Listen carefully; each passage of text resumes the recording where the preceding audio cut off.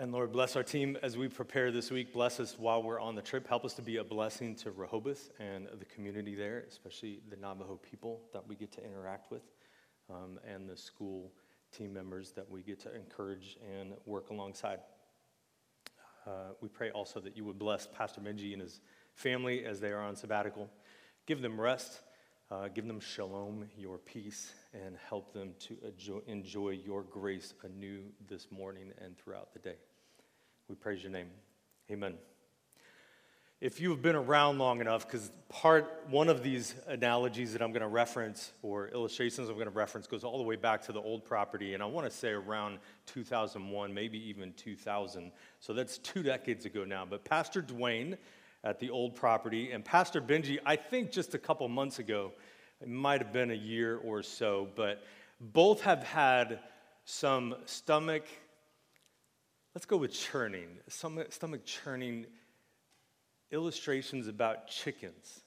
You may or may not remember the one I'm talking about, but I know I enjoyed seeing my family kind of like reach over and grab something as they explained. Pastor Dwayne grew up on a chicken farm, chicken ranch, and he at one point illustrated wringing a chicken's neck, which was quite entertaining to watch the congregation, however you feel about that moment. And Pastor Benji's, I can't remember if it was the defeathering process or something else, but they both at some point used it in a sermon. They used it well. Well, this is my chicken story, following the chicken illustrations of grace. Mine is a little different, although those of you who know which one it is, it might be just as stomach churning. My apologies if it is. But Wildwood, one of the camps that we go to, we were there in June again this summer. This is around 2006, give or take a year. And we were cleaning up after dinner.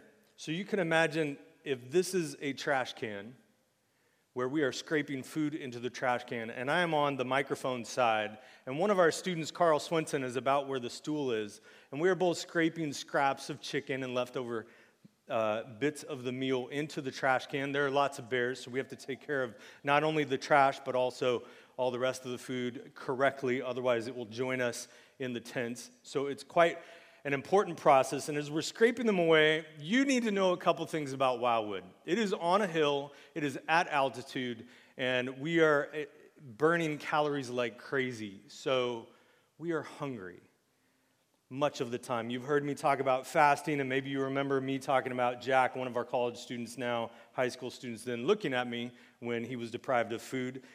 We enjoyed that story again this year. But as I was here and Carl was there, and I was still hungry, just physically, but not thinking about it too much, a third person, and I don't know who it is, but it wasn't somebody from our group, walked up and dumped an entire chicken into the trash can. And my brain thought, that's a perfectly good chicken. Somebody should eat that. And my body thought, that sounds good. To which my brain immediately went with last week's no, all of them at one time, because my hand reached into the trash, grabbed the chicken, and my mouth took a bite. And I was eating trash chicken. As I looked over to Carl, his eyes got giant, very big, and I immediately responded to him with, don't tell Tiff. Tiffany's my wife. She had threatened at that point in our marriage that she would stop kissing me if I continued to eat gross things in front of the youth group. The chicken story is one of many, mostly that preceded it. Some have followed, but mostly that preceded it. Gross food stories. There was the spam and vomit story. There was the toothpaste and toothpaste water story. There's quite a few others in there as well. And if you are imagining things around those, you might be more correct than you realize, and you could be more incorrect, but probably not, because I had some eating issues around entertaining the youth group with gross eating things that all came to fruition at the moment I was eating chicken out of a trash can and shouting at one of my kids, don't tell my wife. Unlike the graced pastors, you might not have an interesting stomach-churning chicken story, but I can almost promise that you have a moment in your life where you were thinking while you were acting, what am I doing? And why am I doing it? And that is Romans 7. Romans 7 certainly isn't talking about chicken, but it is talking about those many moments that we encounter in our walk with Christ where we want to go one way, we end up going a maybe even predictable other way, and we're left thinking, what in the world am I doing? We're conflicted. We don't know what's happening. So turn to Romans 7 if you have a Bible. It will be up on the screens. If not, I'm using the ESV, and we're going to hit Romans 7 and Romans 8 in some chunks, bigger chunks. Each of these sermons kind of approach Scripture a little bit different ways. We go through it for a variety of reasons. We're going to slow down some today, mostly in 7, but I'm also going to talk about the fact that 8:1 is a horrible chapter break, and you're not supposed to stop reading and then start reading at 8:1 and the end of 7, but Paul's thoughts flow through in about the middle of 8. 7:1, this is 1 through 6. Or do you not know, brothers, for I am speaking to those who know the law, that the law is binding on a person only as long as he lives. For a married woman is bound by the law to her husband while he lives, but if her husband dies, she's released from the law of marriage. Accordingly, she'll be called an adulteress if she lives with another man while her husband is alive. But if her husband dies, she's free from that law, and if she marries another man, she is not an adulteress. Likewise, my brothers, you also have died to the law through the body of Christ, so that you may belong to another, to him who has been raised from the dead, in order that we may bear fruit for God. For while we were living in the flesh, our sinful passions, aroused by the law, were at work in our members to bear fruit for death. But now we are released from the law, having died to that which held us captive, so that we serve in the new way of the Spirit and not in the old way of the written code. Paul uses a particular illustration for marriage, one that we're familiar with, but a little bit like Romans 1 in verse 26 and 27, I got to deal with a couple things that Scripture says before we get to the illustration itself. I don't mean this to be offensive to anybody else, but he's dependent on us understanding the till death do us part of Scripture.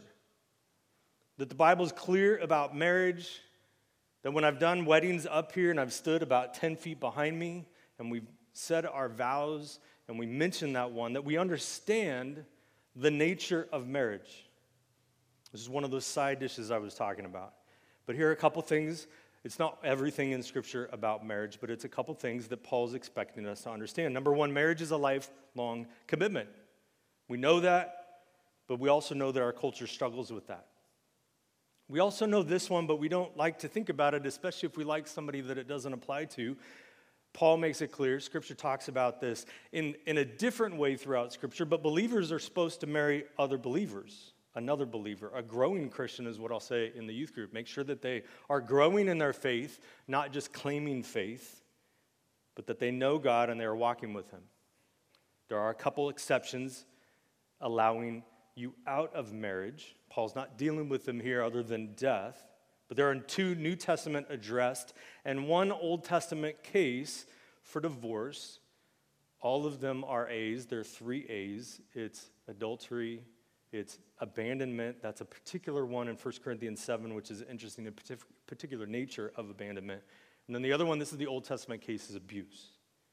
That abuse is not allowed. If you've ever wondered, why doesn't Scripture talk about abuse in regards to being allowed a divorce, the answer is it does. It's talking about it in the Old Testament in a particular spot. That is another interesting one to look at and understand.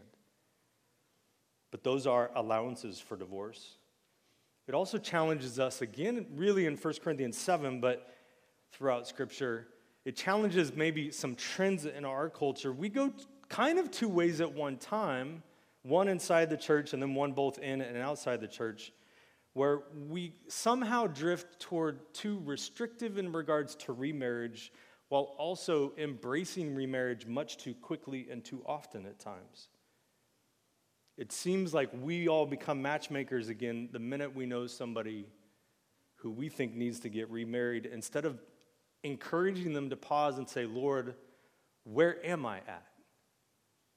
I've experienced a tough situation, and I need to wrestle with you and my circumstances instead of just being encouraged along by everybody and not thinking about it, but being caught up in emotion. I don't mean to accuse anybody of not thinking about it. But the older I get, the more I realize a couple things, that teenage friendships maybe are much better than our adult friendships. As again this morning, I saw some teenagers hug each other because they hadn't seen each other since yesterday. But maybe that's what friendship is supposed to be. Another one I'm reminded of is that whole teenage puppy love stage maybe isn't a teenage thing, but an early romance thing, as I've seen some of our old timers also experience that with new love. Another one is this, and we don't like this at all, especially our culture, but not even our church culture. If we think, the disciples didn't like it any better. If we think the biblical guidelines for marriage are too difficult, then we are encouraged to remain single and celebrate celibacy. But we don't like that one, so we ignore it. Or, like the disciples, we look at Jesus and go, well, that's too hard. Both of the that's that are in play. Now, all of this said, the most important thing to remember is we're not in the condemnation section. That's not why Paul is bringing this up. We are enjoying grace. So even in regards to what I just said, because he used an illustration, to those who never thought you would be divorced but have found yourself divorced, maybe and probably against your wishes, enjoy grace. I've seen many friends struggle with, especially having grown up in the church, when they find themselves as a divorcee, struggle with dismantling everything they always imagined for their adult life and feeling like complete failures or feeling worthless, and that is not the point that Paul's making here. In fact, far from it. 8:1 is coming. There is therefore now no condemnation for those who are in Christ Jesus. To those who maybe realize you wrongly filed for divorce, enjoy grace. There is no condemnation for you if you are in Christ Jesus. There is sometimes accountability and there is the call to repentance always, but not condemnation. And sometimes we in the church condemn rather than reminding people to repent and enjoy grace.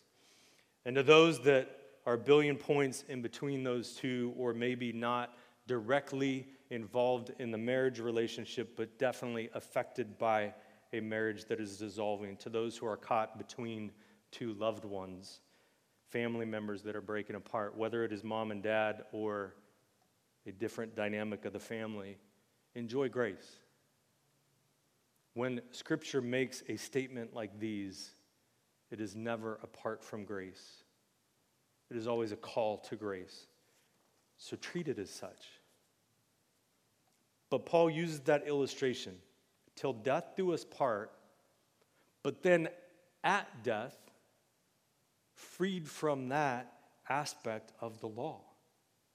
And he's making a point about us and our relationship with the law by using a very familiar relationship of marriage.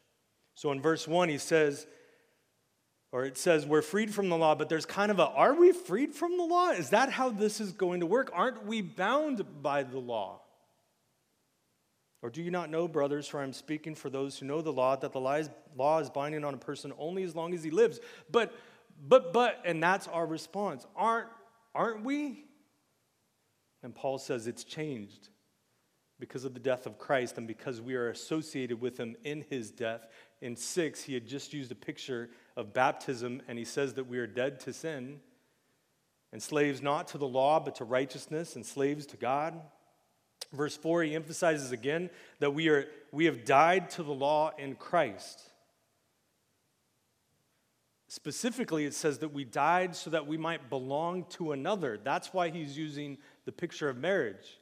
If you're married and your spouse dies, Paul is weighing in here, Romans 7, he weighs in 1 Corinthians 7, and he says, you are then freed from that law that holds you to be faithful to your spouse, and you are free to remarry. Again, I would say, just because of how our culture interacts with it, that doesn't mean rush out and get remarried, but you're free to remarry, and he's using that as the picture. Just as you are free to remarry. If your spouse dies and belong to another, then you likewise, here's his analogy, you are freed from the law to belong to Christ.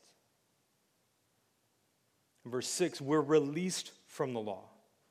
Not that it's being ignored or rejected. In fact, Matthew 5:17 through 20 points out it's fulfilled in Christ.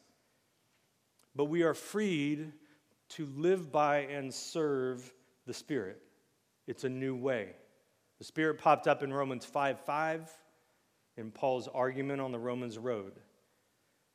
But we are freed from the law to be Spirit-guided and enjoy Christ's righteousness. Putting it slightly different, we are sanctified, or we act out sanctified living by the Spirit. It's not just behavior modification, it's transformation. We aren't living by rules, we are living by his guidance. And so Paul's making a point with marriage. Just as through death, an individual is freed to be remarried, spiritually we are freed through death, his death, and our symbolic death in association with him, to a new way of living. Not bound by rules or a code, but living by God's direction and the Spirit who lives in us. He continues on at verse 7. It's going to be a bigger chunk. What then shall we say? That the law is sin? By no means. That's all those no's that we talked about last week. Yet, if it had not been for the law, I would not have known sin. For I would not have known what it is to covet if the law had not said, you shall not covet. But sin, seizing an opportunity through the commandment, produced in me all kinds of covetousness. For apart from the law, sin lies dead. I was once alive apart from the law, but when the commandment came, sin came alive, and I died. The very commandment that promised life proved to me to be death to me. For sin, seizing an opportunity through the commandment, deceived me, and through it killed me. So the law is holy, and the commandment is holy and righteous and good. Did that which is good, then, bring death to me? By no means. It was sin producing death in me through what is good, in order that sin might be shown to be sin, and through the commandment might become sinful beyond measure. For we know that the law is spiritual, but I am of the flesh, sold under sin. For I do not understand my own actions, for I do not do what I want, but I do the very thing I hate. Now if I do what I do not want, I agree with the law that is good. So now it is no longer I who do it, but sin that dwells within me. For I know that nothing good dwells in me, that is, in my flesh. For I have the desire to do what is right, but not the ability to carry it out. For I do not do the good I want, but the evil I do not want is what I keep on doing. Now if I do what I do not want, it is no longer I who do it, but sin that dwells within me. If you're getting confused, that's okay. He continues on. So I find it to be a law that when I want to do right, evil lies close at hand. For I delight in the law of God in my inner being, but I see in my members another law waging war against the law of my mind and making me captive to the law of sin that dwells in my members. Wretched man that I am, who will deliver me from this body of death? Thanks be to God through Jesus Christ our Lord. So then, I myself serve the law of God with my mind, but with my flesh I serve the law of sin. There is therefore now no condemnation for those who are in Christ Jesus. And he's going to continue on, and I'll get back to that eventually. But there are a couple things that we need to deal with here. First, it has that never. We mentioned it last week. I made a big deal out of it. If you missed it, you can go back and find that if you want to. I pointed out all of these that pop up. There are 10 of them in Romans. But he also has 74 total rhetorical questions. You might have caught a couple others in there. But it's a strong never, much stronger than I'm stating because, well, we're all American and we don't like it when people shout too much. Paul is shouting, though. He's emphatic. I have another one for you. This one comes from Farrah Shaw. We talked about it in our staff meeting last week. She has one. When something happens like that, she says something along the lines of, ew, no. If that one fits better for you, it's probably more emphatic when she says it, but use that one instead.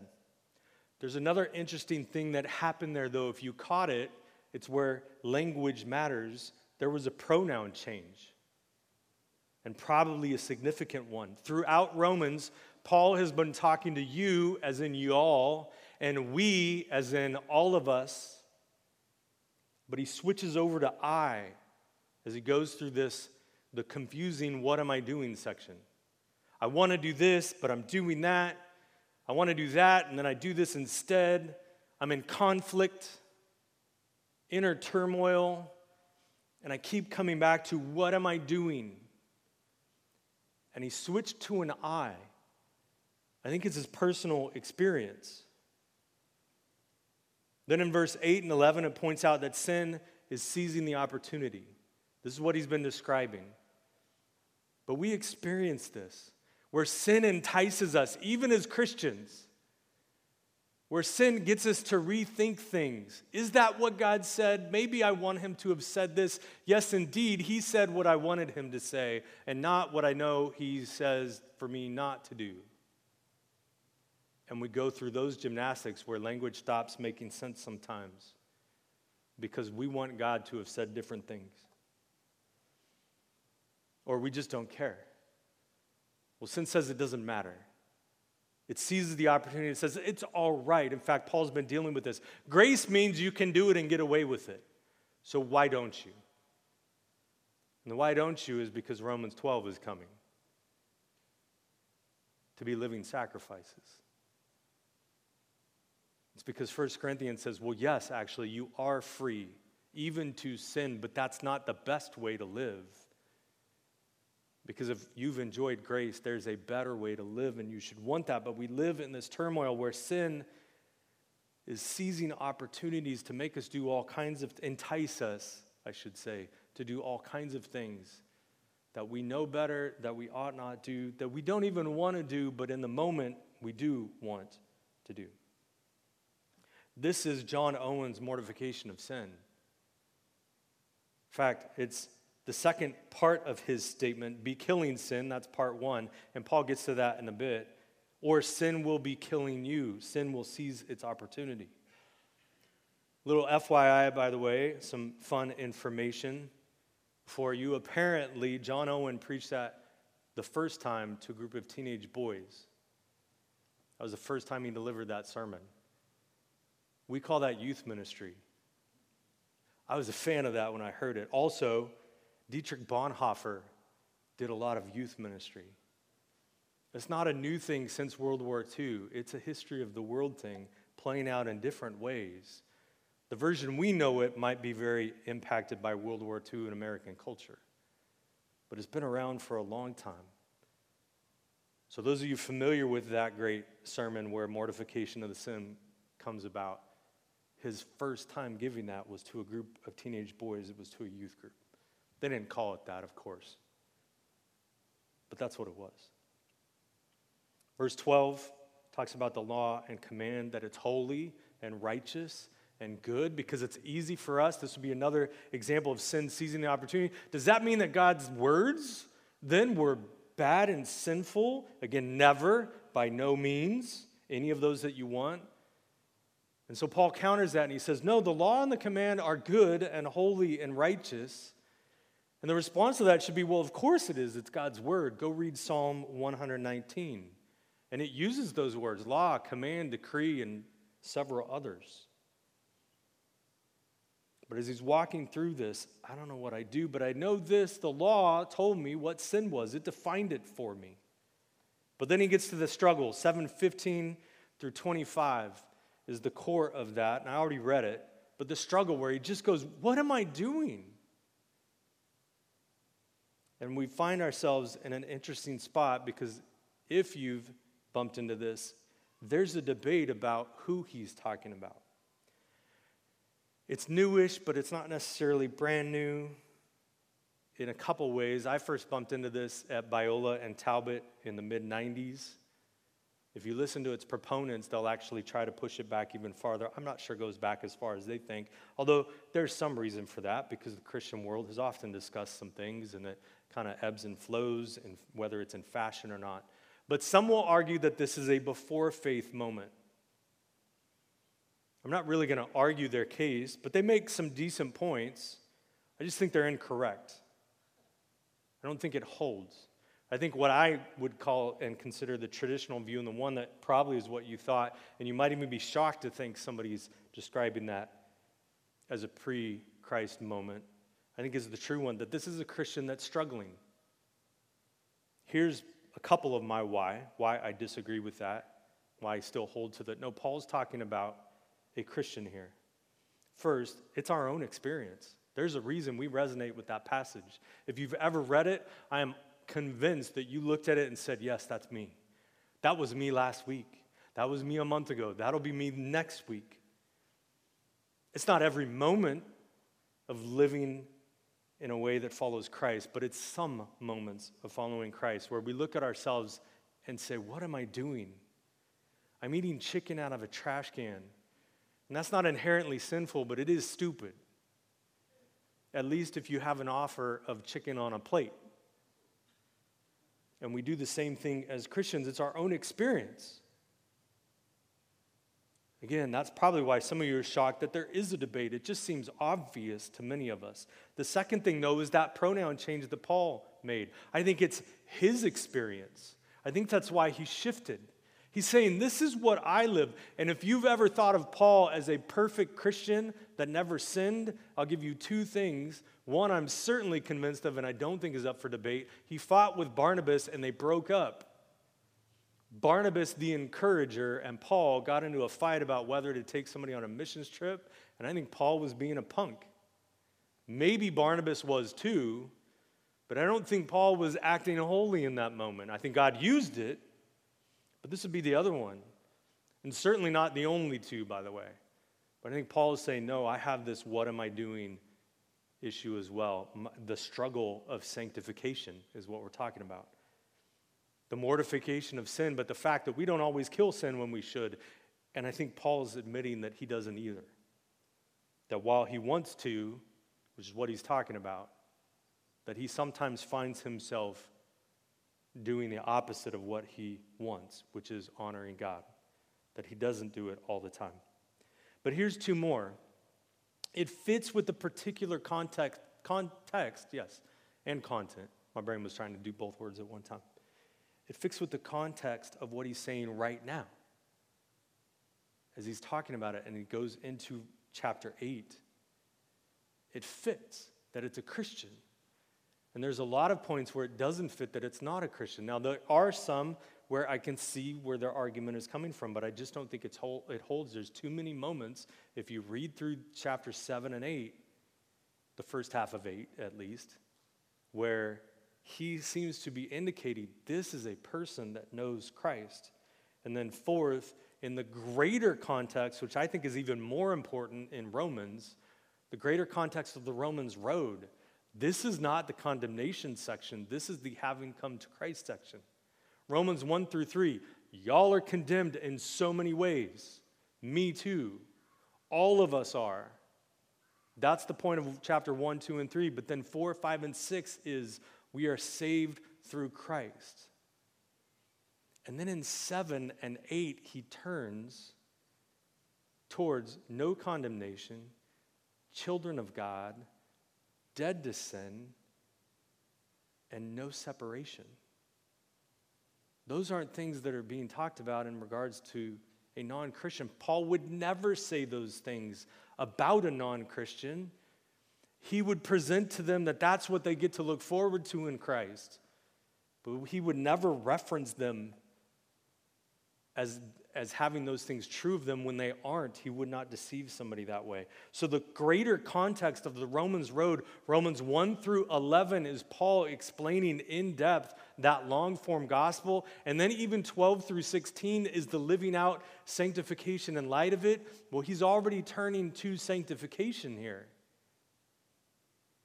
The gospel really is chapters 1 through 6, and the rest of it is implications of and questions that come out of the gospel as he's explaining that long-form gospel. So if you needed convincing, I think Paul's making it clear. I'm talking about Christians. People that are saved by Christ and dead to sin. The passage itself, where it gets to what am I doing? If we still sin, even though we're already dead to it, if that's true, this is the passage. And if we're struggling and being slaves to righteousness, slaves to God, which he just talked about, then there's one of those questions that he's dealing with. Should we then be concerned that it means we as individuals are not saved, or that we haven't followed Christ?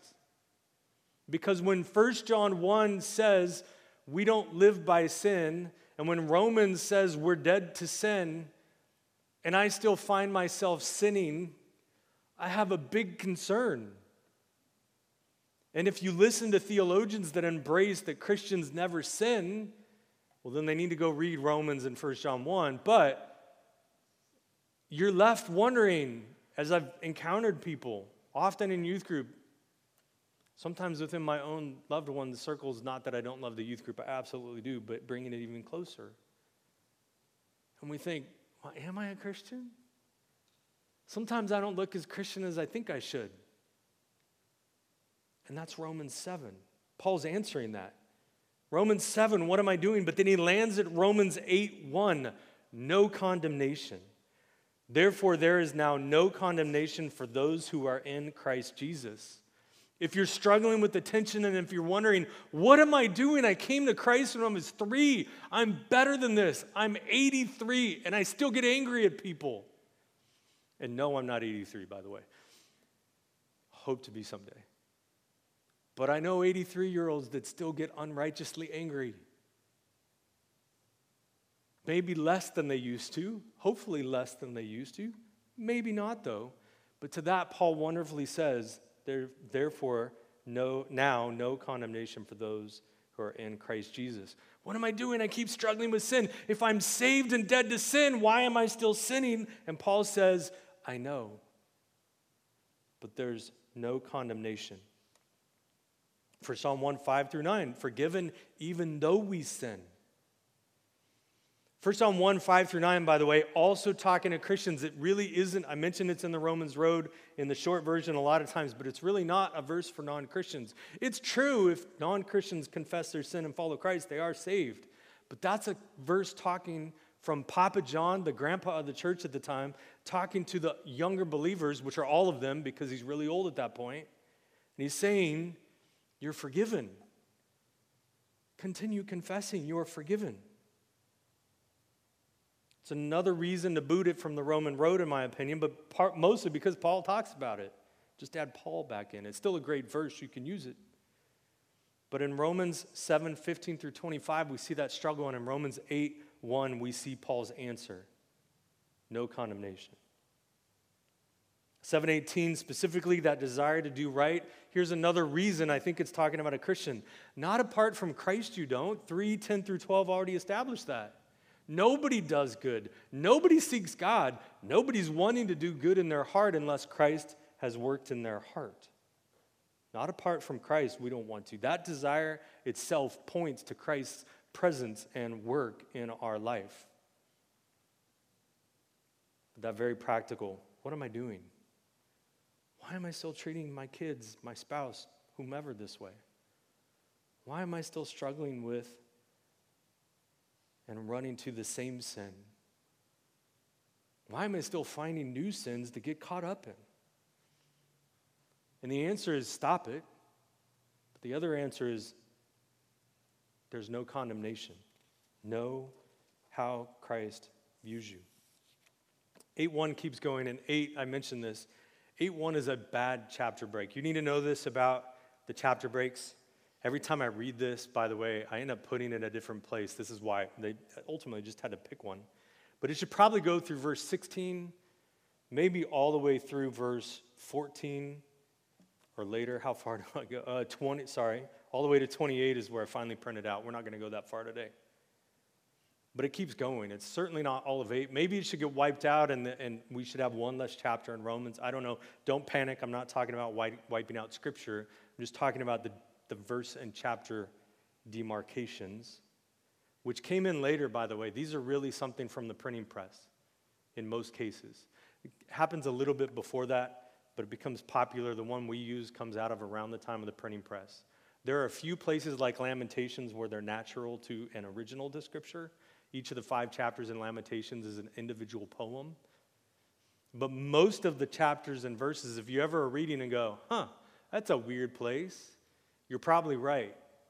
They just picked it. Makes it much easier in Sunday school, doesn't it? Could you imagine if in Sunday school you went in there or in a small group or you're talking to a friend and they just said, well, somewhere in Isaiah, like, that's a long book. I don't have that one memorized. Like, well, just trust me. Like, I don't know that I want to. You're saying something I'm not sure is correct. I need to go find where it's at. So they put them in, but they are not usually original to Scripture, so just know that. But let me read 7:21, and we're going to go through 8:16. So I find this to be the law, that when I want to do right, evil lies close at hand. For I delight in the law of God in my inner being, but I see in my members another law waging war against the law of my mind and making me captive to the law of sin that dwells in my members. Wretched man that I am, who will deliver me from this body of death? Thanks be to God through Jesus Christ our Lord. He's the answer. So then I myself serve the law of God with my mind, but with my flesh I serve the law of sin. See, he's saved, but he's still struggling. But 8:1, there is therefore now no condemnation for those who are in Christ Jesus. Continuing on, for the law of the Spirit of life has set you free in Christ Jesus from the law of sin and death. For God has done what the law, weakened by the flesh, could not do, by sending in his own Son in the likeness of sinful flesh. And for sin, he condemned sin in the flesh, in order that the righteous requirement of the law might be fulfilled in us, who walk not according to the flesh, but according to the Spirit. For those who live according to the flesh set their minds on the things of the flesh, but those who live according to the Spirit set their minds on the things of the Spirit. For to set the mind on the flesh is death, but to set the mind on the Spirit is life and peace. For the mind that is set on the flesh is hostile to God, for it does not submit to God's law. Indeed, it cannot. Those who are in the flesh cannot please God. You, however, are not in the flesh, but in the Spirit, if in fact the Spirit of God dwells in you. Anyone who does not have the Spirit of Christ does not belong to him. But if Christ is in you, although the body is dead because of sin, the Spirit is life because of righteousness. If the Spirit of him who raised Jesus from the dead dwells in you, he who raised Christ Jesus from the dead will also give life to your mortal bodies through his Spirit who dwells in you. So then, brothers, we are debtors, not to the flesh, to live according to the flesh. For if you live according to the flesh, you will die. But if by the Spirit you put to death the deeds of the body, you will live. And a beautiful verse here. For all who are led by the Spirit of God are sons of God. For you did not receive the spirit of slavery to fall back into fear, but you have received the spirit of adoption as sons, by whom we cry, Abba, Father. The Spirit himself bears witness with our spirit that we are children of God. And it continues on, because even there is not a great place to stop. But Paul's argument takes a little new turn there. But one could argue it doesn't, because it actually continues on, even to the point where the entire earth is groaning as we live in the struggle where we say, what am I doing? And the world essentially, like not the people of the world, but the world itself, creation, essentially agrees and goes, yeah, what did you do all the way back in the garden? And what are you still doing? Because creation groans, longing for the new earth and restoration. And in the meantime, we're in this tension, conflicted, where we want to honor God, and even though we fail, or even though we want to honor God, we still fail. But even though we still fail, he looks at us and he says, 8:1, no condemnation, and 8:14 and 16, you're my child. I don't look at you as somebody struggling, no matter how bad that struggle is. If you're mine, you're mine. You're my beloved child. That's the gospel. That's the beauty of Paul's argument. Even though we still see this tension, we enjoy his embrace. And we have a God that looks at us and he says, I adopted you and I made you your own.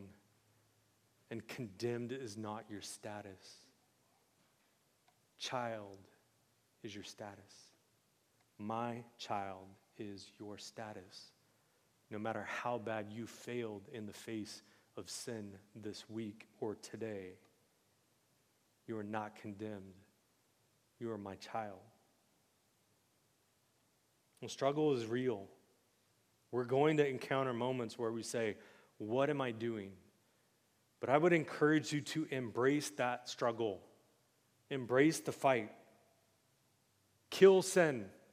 You're in a battle with sin, and it is looking to seize the opportunity. And there are so many times in our daily experience where it wins out, but that's not your status. Embrace that fight. If you want a better picture, a more appealing picture, and more appetizing picture, it's Ephesians 6. Put on the armor of God to embrace the fight against sin. But to be honest, I'm more concerned with those of us who don't struggle. And I don't mean that anybody who actually kind of seems to have sanctification together and they don't struggle that way. I mean those of us who have tapped out on the struggle and we're not in the fight. Because there's too many times as Christians where we aren't fighting against sin and we're living as if it's not enticing us. And yet Paul says it's looking to seize an opportunity. The scarier part for me is when we act as if there is no struggle. Yes, we have victory in Christ. That's why we struggle.